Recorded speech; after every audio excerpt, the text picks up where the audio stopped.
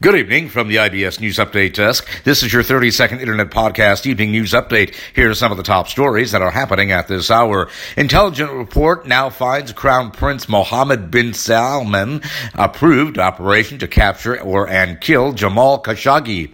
Also this evening, Atlanta Dream WNBA team co-owned by Kelly Loeffler is now sold to the group that includes former player Renee Montgomery.